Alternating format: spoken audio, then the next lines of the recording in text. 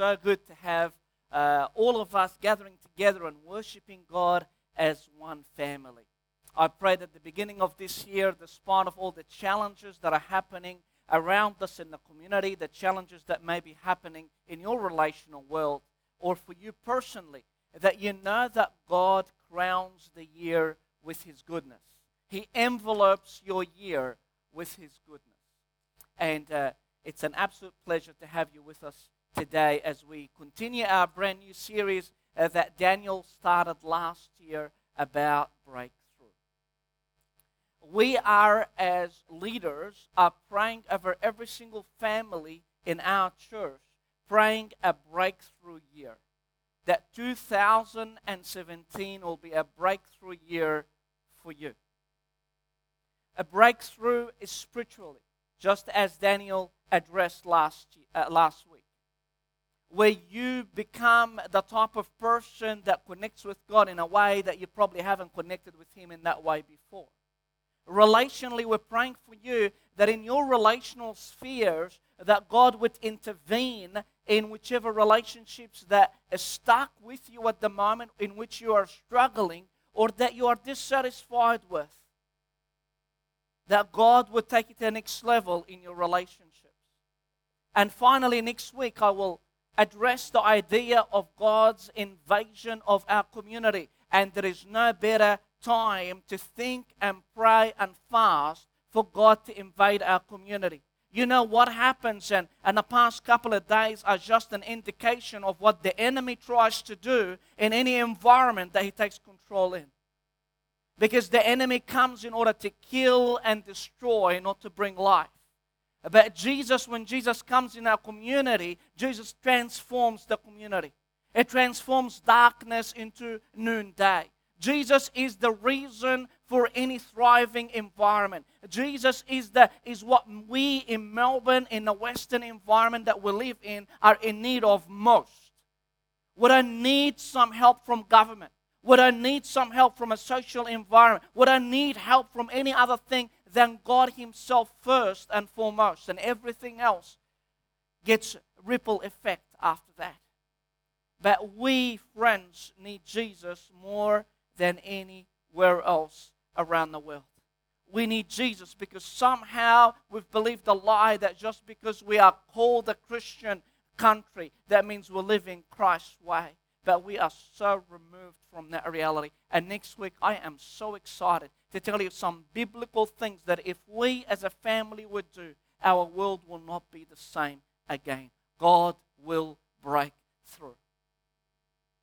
And I believe it with all my heart. This is not a series. This is not a theme that we've come up with just to entertain you and start a series about that with the new year. I believe that with all my heart. This is our year. This is our season.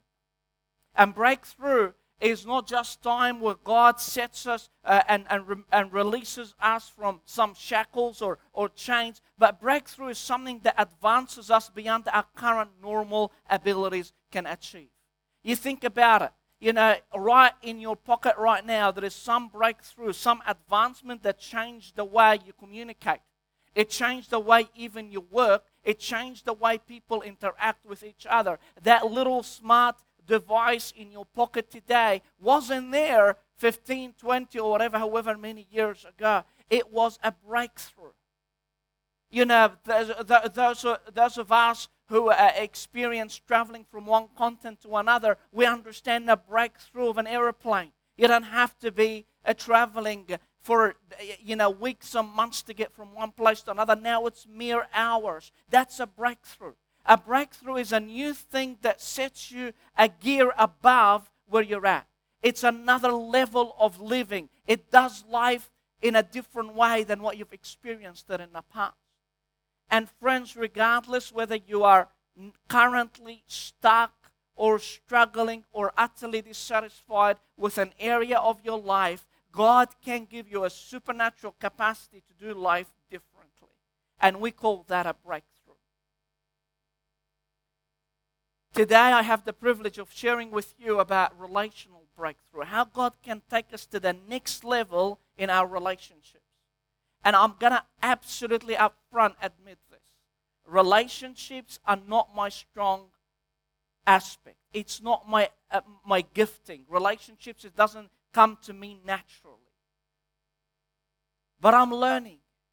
And I hope that some way when I was putting the preaching schedule to maneuver the preaching schedule so I don't do this particular sermon, but I failed in doing that because I took a week off last week. But honestly, relationship is something that takes me a lot of energy and a lot of conscious effort and a lot of prayer in order just to manage okay. Susie, my wife, on the other hand, is on the opposite side of the spectrum. She is what you would call a social freak, yeah? When she wants to have a rest, she goes out even to talk to strangers in the shops. It's like that is the last thing on my mind when I'm tired or stressed. I want to sit alone and love my book. And this created a bit of tension when we first got married because Susie waited for the weekend so she can socialize. I waited for the weekend so I can rest from socializing. So on a Saturday morning, Susie is, beaming with excitement. Wow, we're going to meet some people. And I am sick in my stomach, literally, that we're going to have to go out and socialize on a Saturday when I'm supposed to be enjoying myself. And it occurred after a period of time that I realized, and you think I'm joking, I realized that on a normal Saturday morning, I am bent over on the floor with stomach ache, like pain, like literal pain. Ask Susie if you don't believe me. And after a little while, it occurred to me that I'm always sick on the day that we have to go out to socialize. And somehow relationship triggered fear within me that I couldn't manage, so I tried to escape. And it's not that people are nasty or difficult or challenging or negative. It just was me. And I don't know about you. But when relationships work well, we're thriving. But when they don't work well, life sucks. Everything takes a different color when our relationships, whether at home or with our extended families or in our friendship groups or even in the church or in the workplace, somehow relationships, when they don't work, they ruin everything else around them. How powerful is that? That work will be so good, but because you've got a relationship that's dysfunctional and it stuffs up everything in life that you currently enjoy. Relationships are powerful.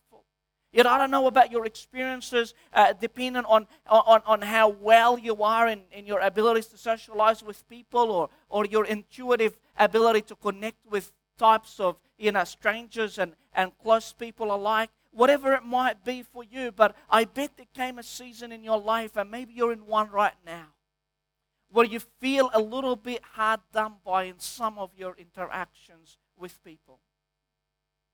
And it may be a conflict that's obvious, that is sucking the life out of you. Or maybe it is something that's occurring beneath the surface. Maybe people are not overtly against you, but they're withholding their approval, they're withholding their acceptance. And it seems like you're a little puppy dog trying everything that you can, bending over backwards in order to gain their acceptance so you can be happy again. For some of us, we're in an environment that's really oppressive, where people seem to have power struggles, and almost the person with the most power is the person that wins in relationships. And you really want to say something, but you're petrified if you say something, you're going to be bulldozed. You feel like you're going to be crushed, and you just feel like you're at the end of yourself, and you don't have the personal capacity or relational skills to get over that burden. It might be that there's some gossips that are troubling you. Maybe there might be some sort of subtle abuse or manipulation. Maybe you are pressured to do something that you don't feel comfortable doing. Maybe somebody's trying to put you in a position where you interact with them in a particular way that you don't feel comfortable doing. Relationships can bring the best out of us, and they can bring the worst out of us. And you know what happens often at time is that when relationships are difficult, some of us shut down relationally. And during my holiday in the past couple of weeks, I was reading a book called Rare Leadership. And the authors, the two doctors, talking about 4 habits that help leaders relate in a better way, relationally and emotionally, with people around them. And one of the things that they talk about that really intrigued me, that when we as individual leaders or followers, doesn't really matter, when we're relationally shut down, there is about 6 different things that come that we do, whether intentionally or unintentionally, that suggests that our system is shutting down. Our relational system is shutting down. And I'm going to read you a few of those. It says, you don't feel like being around someone you normally like. You know that you are shutting down relationally. You just want to make a person or a problem go away. I can affiliate with that. Your mind is locked onto something upsetting, that regardless of how many good things happening around you, you're focused on the little thing that's not working out. Number 4, it's talking, you become aggressive in the way you interrogate, judge, or fix people. Number 5, you don't want to make eye contact. Number 6, you feel like it's their fault if they get hurt by something you do or say. They are just some symptoms where we shut down. We want to go under the doona and we want to get up when things are better once again.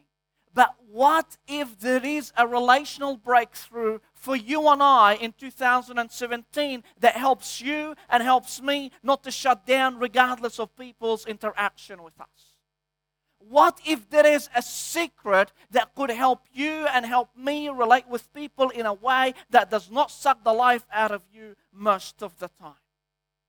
And this is what I want to share with you today. It comes from a story in the scripture of a family well known to us. And it comes from the father of faith, Abraham, who married Sarah, and they both, after a period of time, got the promised son Isaac, who married Rebekah. And Rebekah and Isaac had twins, one named Jacob and one named Esau. Esau came out of the womb first, and that was significant in that era, because the firstborn had the responsibility of the clan and had the blessing and the birthright associated with it. So when a father died, they didn't divide their inheritance equally. They gave the firstborn double the portion so that they could look after others. So they were the blessed ones. And here we have an image of Esau going first, and behind him we have Jacob, who's holding grasping his heel. And many people say the meaning of the word Jacob is a heel grasper, or actually some people say, some teachers, you probably, if you've grown up in the church, you have heard many messages that tells you that Jacob is meaning a deceiver. And maybe so. But I think the actual word doesn't mean a deceiver. That's how Esau, it changed it and manipulated to mean a deceiver. But the actual word means to follow up behind. He comes behind someone else. So there is a first, and Jacob is the second. And like the truth is, Jacob did live up to his name, not as a deceiver, but as a second. Somebody that comes after another. That was his identity for the rest of his life. In fact, you look at his relationship with his dad, and he wasn't the first. His brother Esau was the favorite, and Jacob had to live with the burden of always feeling second. Have you heard that saying, if you're second, you're last? Well, it was literally last, because there were only 2 brothers. And Jacob had to live with that burden that his name, his identity, his lot in life is to be second. And he was so desperately wanting to live up to the prophecy that he was going to be the responsible one, the first. Yet Esau seemed to be taking the scene. He was the one, the outdoor man, the hunter, the one that's loved by the father. And one day, once Jacob was at home, and you probably heard that he was mommy's boy, but in fact, the scripture tells us that he was actually a man of integrity. The word is spoken of him that sometimes interpreted as weak is the same word that spoke of Job as the man of integrity. So he was staying around and he was cooking. He was the chef. And his brother comes in and he's hungry. He's starving after hunting all day long, and he smells the stew and he smells the soup, and his appetite just goes crazy, and he says to his brother, give me some of that red thing. And his brother says, why? We can trade. You know how people trade cards and trade stuff like that. He traded the most precious thing someone could have in that era, and that's the birthright of responsibility over the family. For a bowl of stew. Jacob sold him his birthright. He took the birthright and he gave him stew instead. And Esau didn't care until the day that Isaac was blind and he was about to die. He was old in age, and he wanted to pass on the blessing that's associated with the firstborn, associated with the birthright. So when Isaac was about to give his son Esau the blessing, he didn't do it outwardly, publicly, as was the custom. He wanted to maneuver the situation and did it privately. So he called Esau in private and says, hey boy, you're my boy, you go get me some food and we eat and I'm going to bless you. And his intention was to bless Esau all the blessing. He wasn't going to give him double the portion and give his son something. He was going to give him everything. But he wanted to do it underhandedly. He wanted to do it privately. Something wasn't right. And who heard that? Rebekah. And Rebekah was really feeling for her son Jacob. He was her favorite. And she asked that he would pretend to be Esau and receive the blessing.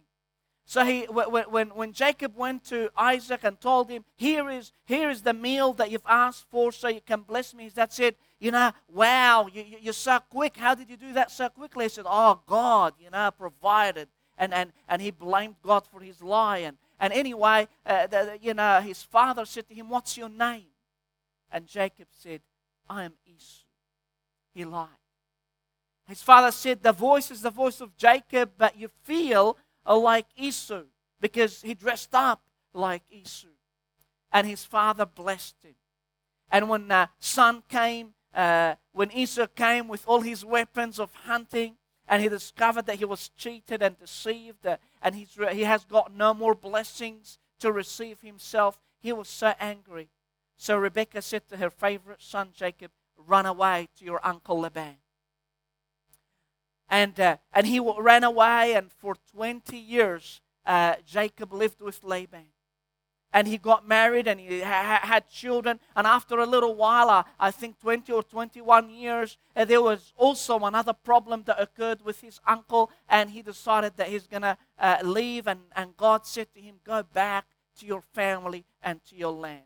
And you can imagine how petrified Jacob must have been. He's going to go back and he's going to confront his brother Esau after 21 years. And he was absolutely petrified. And I'm going to pick up the story from there, from the book of Genesis chapter 32. And I'm hoping by the end of this, we will discover some little principles that will help bring some breakthrough in our relational world. In Genesis chapter 32 and verse 3, it says, Jacob sent messengers ahead of him to his brother Esau in the land of Seir, the country of Edom.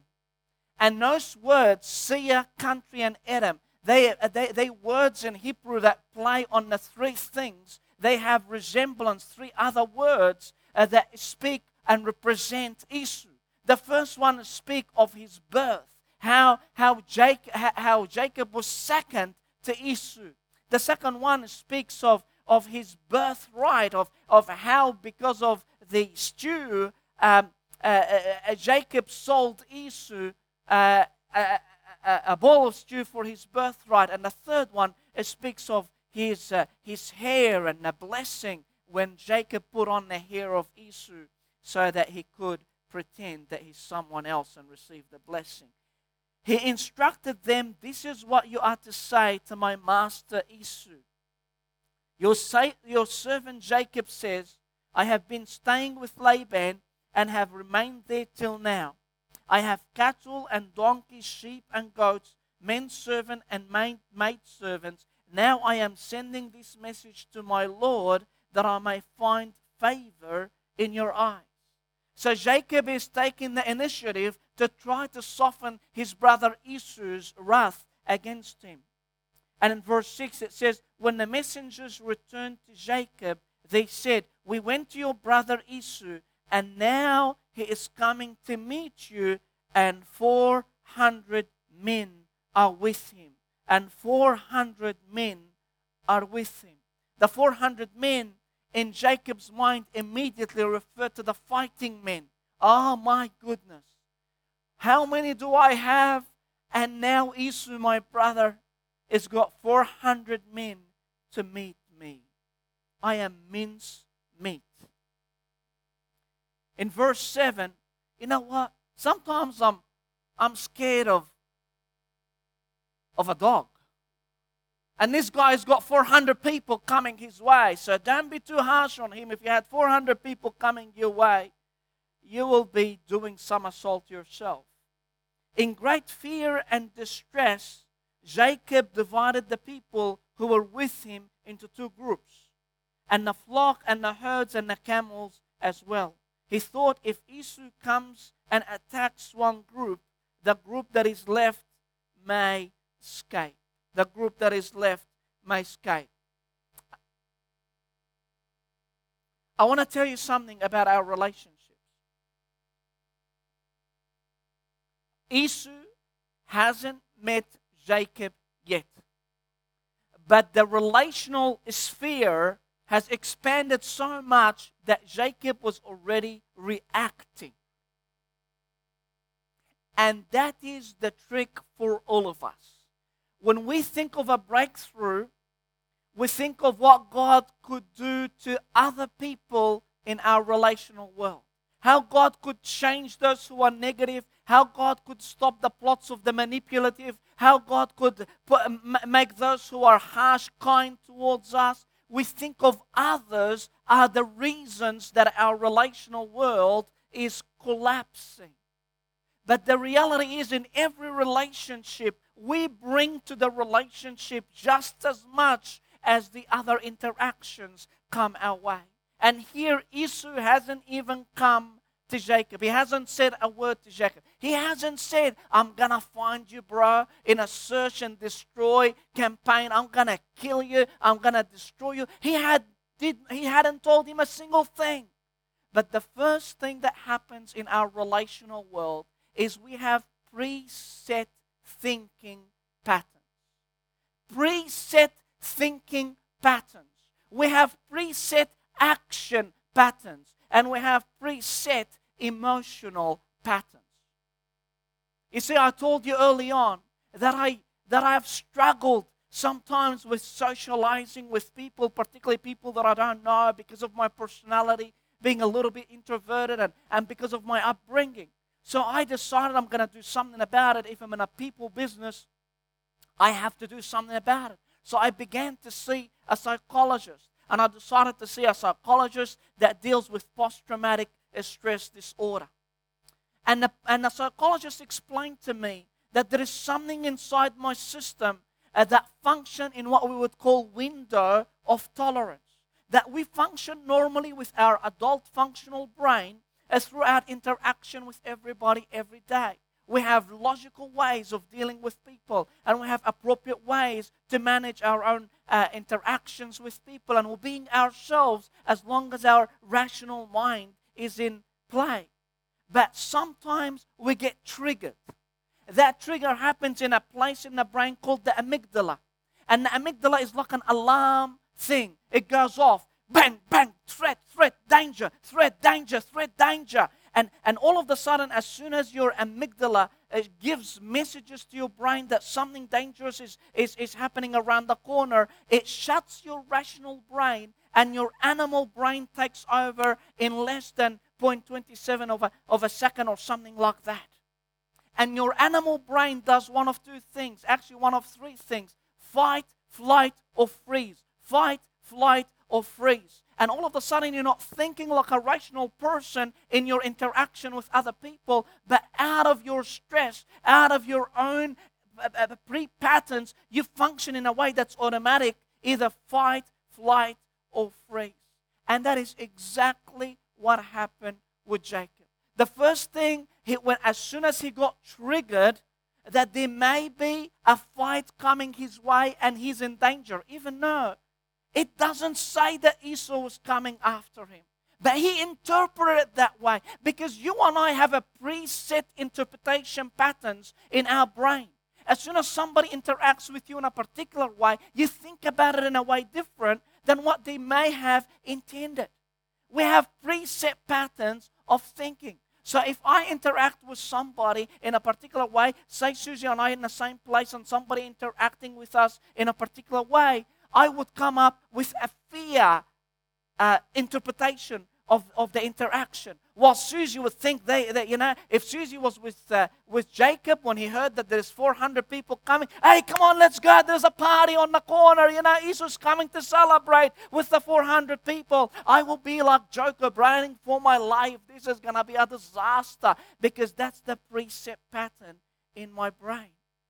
And that may be something in your brain that pushes you to react immediately to something that's neutral. There is also preset action patterns. What did Jacob do? The first thing he said, okay, let's get into gear. Let's get, two parties. Let's put one group here and one group there. And if you notice, he put the people that are dear to him far away from the potential action. And he put the people that, some of his family members that he doesn't care about too much, or he cares about a little bit less, up the front to cop the brunt of the fight. And he's saying, you know what? I am repeating the same dysfunctional pattern in my family. Because he understood with personal experience that there are always two camps in the home. It was Esau in the camp with his father Isaac, and there was Rebekah and Jacob in the back. And we too, in our interactions with other people, we are not necessarily mirroring what they've done to us or what they're doing with us, but we are mirroring our own dysfunctional relational pattern. The third thing, that is preset emotional patterns that appear in our relationships. It says here in the last, in verse 21, so Jacob's gifts went on ahead of him, but he himself spent the night in the camp. He was alone. And many of us, including me, when there is a trigger relationally, I want to withdraw. And maybe you do the same thing. It might be that people are trying to get close to you, but you're moving away. You might be moving away by some sort of withdrawal or cold shoulder or even aggression, whatever it might be, but you're trying to say, hey, move away from me because I'm feeling a little bit threatened at the moment. And that's what happened to Jacob.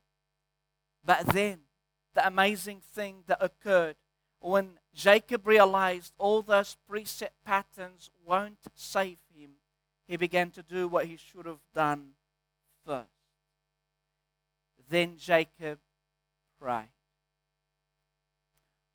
Because relationships, friends, are a spiritual matter, not just a relational matter. Just like what Steve was saying early on today. He was saying that all of us are spiritual beings and our interactions and relationships can be influenced predominantly by our spiritual relationship with God. O God of my father Abraham, God of my father Isaac. So he's saying, God, you're the covenant-making God. You're the God that said that regardless of my sin. Because listen, people, this was not something that Jacob is blaming someone else for. Jacob knew the reason why he was petrified because he's done something wrong. Jacob is the person that deceived his brother and he deserved to be punished for that. So he's not coming to God and saying, I'm innocent, God, please protect me. He's coming with his tail between his legs and saying, I stuffed it up, God. But you are the God of the covenant. It's not the Mosaic covenant where you do something good and receive a blessing. This is the Abrahamic covenant where God is unconditionally committed to your life regardless of what you've done in the past. And friends, we are following the God of Abraham. We are the children of Abraham. And you have a covenant with God regardless of your mistakes, regardless of your wrongdoings. Don't let a single soul try to convince you that your destiny is gone because you're stuffed up. Because your God is the God of the second chance. And Jacob prayed to the God of the covenant. He says, "Oh Lord, who said to me," because he's the God that speaks to us. I was on a little holiday the past week or so with some of our friends from church, and one of the people that was there, one of the persons that was there, he said to me, when I first came to the holiday, I knew it's going to be a lot of fun and we're going to have a lot of activities. But you know what? I was really petrified that I'm not going to have time to listen to God and spend time with God. Wow.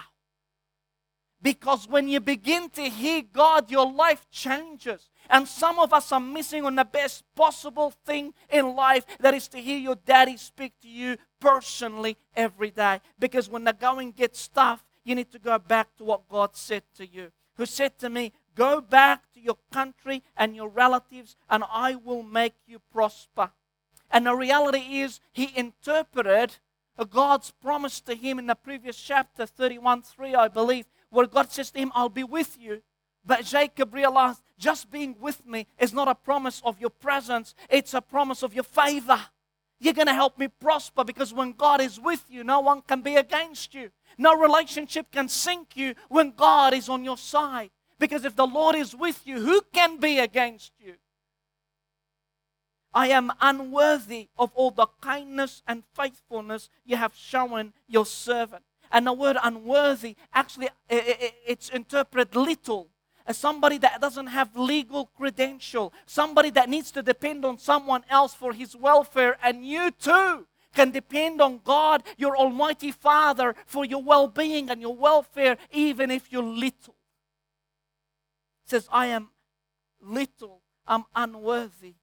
I had only my staff when I crossed this Jordan, but now I have become two groups. You have blessed me beyond measure." And then he says this, that what we all want to say when we have relational difficulties, say, "Save me, I pray, from the hand of my brother Esau, for I am afraid he will come and attack me." And friends, that's what we always pray, but it is the wrong prayer.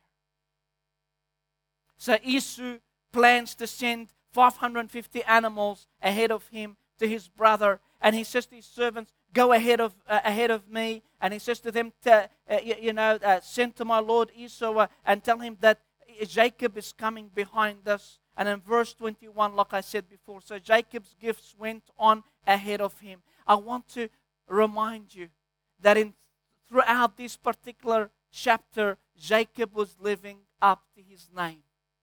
Jacob was always behind. Jacob was always following from behind. He was living his identity. He was not courageous. He would do anything rather than face to his Esau. He was always petrified. But then, this is the secret that if you and I would do this year, our relationship would change. In verse 22 it says, "That night Jacob got up and took his 2 wives, his 2 maidservants, and his 11 sons."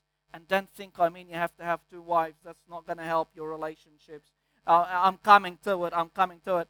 He can't even cope with 1, let alone 2. I feel sorry for him. After he had sent them across, I love Susie though. I have to go home with her. So after he had sent them across the stream, he sent over all his possession. Look at this. So Jacob was left alone, and a man wrestled with him till daybreak. And the word wrestle in Hebrew is very, very important. It means to engage physically in a fight. And when the man felt like he couldn't win, we don't know whether Jacob couldn't win or the man who later on in verse 31, Jacob identifies as Elohim, means God was fighting with him. It's almost like an image, an appearance, apparition of the pre-incarnate Christ. Whatever it might be, we know that he was fighting with God, and then God touched or struck the socket of Jacob's hip so that his hip was wrenched as he wrestled with the man. Then the man said, "Let me go, for it is daybreak. Let me go, for it is daybreak." That means Jacob was holding to him for dear life. But then it says, but Jacob replied, "I will not let you go unless you bless me." I will not let you go. This is somebody holding to God for dear life. He's saying, I'm not going to let you go. I have no other option. I have no other reason for living. I cannot let you go. I'm going to be mincemeat if you let me go. I am holding, clinging to you. The man asked, that is God, "What is your name?" What is your name? And he says, "Jacob," he answered. What on earth? God doesn't know his name? Of course he does. This wasn't a declaration of secret information. This was God making the biggest thing that would change Jacob's relational world and maybe yours. So please listen to me. Jacob means the person that follows up from behind. The person that's second. And God was saying to him, "Who are you?" The last time Jacob was seeking a blessing and was asked about his name, the last time we know about it in the scripture is the time when his father Isaac said to him, "Who are you?" And he said, "I am Esau." And somehow Jacob has got the identity in his mind that he does not deserve a blessing. Jacob is second, not first to the blessing, so he had to pretend to be somebody else to receive a blessing. And God wanted to bring him to that point and says, you now need to understand that I bless you the way you are. But I'm not going to leave you there. I'm going to change your identity once for all. I'm not going to make you Esau to receive a blessing. I'm going to make you somebody greater. It says, the man said, your name no longer be Jacob, but Israel, because you have struggled with God and with men and have overcome. And in this incident, God changes Jacob's identity and preset patterns. Because Israel actually means prince with God, or God rules, or God prevails. You are no longer second in the line, you're a prince. You're no longer somebody that has to pretend to be someone else in order to be blessed. You're blessed because of your identity. And he knocks him off. He dislocates his hip so that Jacob will be a different person. Look at this. In verse 31, the sun rose above him, a brand new day. The sun rose above him, that is above Israel, as he passed Peniel, which means to see the face of God or the face of El. And he was limping because of his hip. A new day, a new identity, and a new way of walking. Let me tell you, friends, your identity determines your activity. Your identity determines your activity. Your identity determines your activity. How you see yourself will help you know how to act with people. And then you'll begin to ask yourself, every time Jacob was limping, he began to ask himself, how is it like me to act like Israel? Because if he was walking straight, he hasn't changed. But every time he's limping, he's realizing he's a new person. This is a permanent, distinct feature of someone else. And here is the secret. It does not matter what other people do to you and me. It does matter who you are with people. Because your relational sanity is dependent on your emotional maturity. Are you relating as the just me, which is Jacob? Or are you relating as the Jesus me? The Jesus that lives within you, the overcomer that's within you. The one who is secure. The one who is not afraid of people's plots. The one who can walk through the opposition and not be harmed. The one that can love his enemies. The one who can forgive those who crucify him. That is what it is like you to act. It's not you based on your dysfunctional family and upbringing. It's based on you being little Jesus in the world. And regardless of what other people do to us, because if they talked about Jesus as a demon-possessed man, they can tell worse things about you and I, deservingly. But the reality is this: people's opinion and interactions with you do not determine your relational health. It's who you are, and the choice is ours, friends. Are we functioning as Jacob, or are we functioning as Israel? Are we functioning as just me, or are we functioning as the Jesus me? Because when we do function like the Jesus us, our relationships go to the next supernatural level. And that's why when Jacob goes and meets Esau, in verse 3, in Genesis 33, it says, he himself went on ahead and bowed down to the ground 7 times as he approached his brother. But Esau ran to meet Jacob and embraced him. He threw his arms around his neck and kissed him, and they wept. Have you noticed? Have you noticed that Jacob, and can you see the word he himself, the emphasis? Jacob himself went on ahead. Did you get it? Because Jacob would have been where? Behind. But your limp did change how you behave.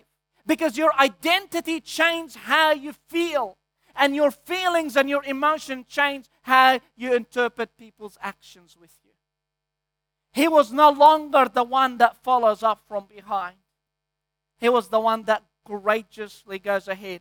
He was no longer the one that's waiting for others to bow to him, as in Genesis 27. He's the one that's now bowing to his brother. He's the one that started saying the truth to his brother again when his brother asked him, why all those 550 animals that you've given me? He said, I was trying to pacify you. He said the truth no matter what. And you know what? Your identity determines your activity. You don't need God to change people. You need God to change you. And if you want rest relationally, you need to wrestle spiritually. If you want rest relationally, regardless of what people do to you, you need to wrestle with God spiritually. And that's why we're inviting you to a 17 days of fasting in 2017. Beginning from February the 1st, we're going to fast as a church. You're invited to participate with us for 17 days. You might be on a partial fast. You might go on a vegetarians and grain like the Daniel fast. You may take a couple of days of absolute fast. You may fast as a chain with your connect group or whatever it might be. But friends, you need to wrestle with God and say, God, you need to change me. I cannot have sanity in my life the way I'm living now. And it's not people to be blamed. It's me. I'm broken from the inside. I no longer want to live with the dysfunction. I no longer want to live with the identity that hampered me all my life. God, I want to be different. I want to understand my identity as a little Jesus in the world, loved and adored and protected and wise and knowledgeable and caring and sensitive and selfless and absolutely healing oriented in all my relationships. Well, how is it like me to act? Friends, all it will take, not God breaking through in others, but God breaking through in you. If you want to rest emotionally, you need to wrestle spiritually. And you're invited. That's what a fast is like. Say, God, I will not let you go until you bless me. It changed me. It changed me, radically changed me from the inside out, God. Because my relationships and the relational stability that I'm seeking is really dependent on my emotional maturity. Jensen Franklin, an author and a speaker and a preacher and a pastor, an amazing man of God, he introduced me afresh to fasting several years ago in a book called Fasting for Creativity Purposes. And he says this: fasting is the secret key that unlocks heaven's door and slams shut the gates of hell. You soon realize that fasting is an overlooked secret source of power. Could we be missing our greatest breakthroughs because we failed to fast? Friends, in the Western world, fasting is a commodity because we're not desperate. I remember when Dad was taken to prison, we fasted. Boy, we fasted. Boy, we fasted. Because we desperately needed God. I want to tell you, if you really need God in any area of your life, I want to invite you to fast. We'll be sending you a devotional every day to encourage you, to egg you on, to stir you up. That you may continue to wrestle with God. That you may win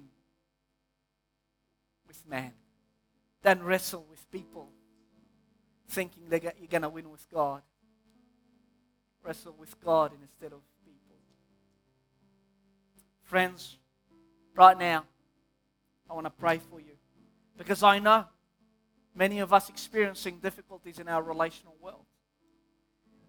And whilst you still have to fast and wrestle with God, I just want to pray for you that you may receive God's strength right here to persevere. So would you please be upstanding? Let me pray for you.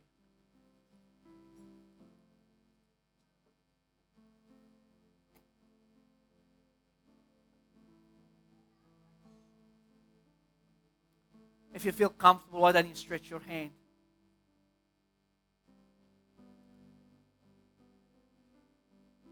Father God, the God of Abraham, the God of Isaac, and the God of Jacob, the one who loves us unconditionally regardless of our mistakes, our flaws, our messed up identity and thinking patterns. Thank you that you meet us. Even when we're wrestling, thank you that you come and mirror our feelings and bless us. Thank you that we have the capacity to live like Jesus, not just like us. I pray in all our relationships, God, that we won't wrestle with people, but would wrestle with you. And Lord God, I pray for strength over my brothers and sisters in this room, regardless of the relational situation that may be challenging them right now. Or maybe a relationship that's stale. Maybe a relationship where there's a little bit of struggle, or maybe they're stuck in a particular relationship and there's no way out. God, I pray for a breakthrough. A breakthrough that is not just with people, but inside of us, I pray. We love you, we honor you, and we declare that you are an overcomer in us. That we are not defeated. That we can be victorious because you in us are the victorious one. We love and honor you. And we declare that today you are the victor who wears the victor crown. In Jesus' name, amen.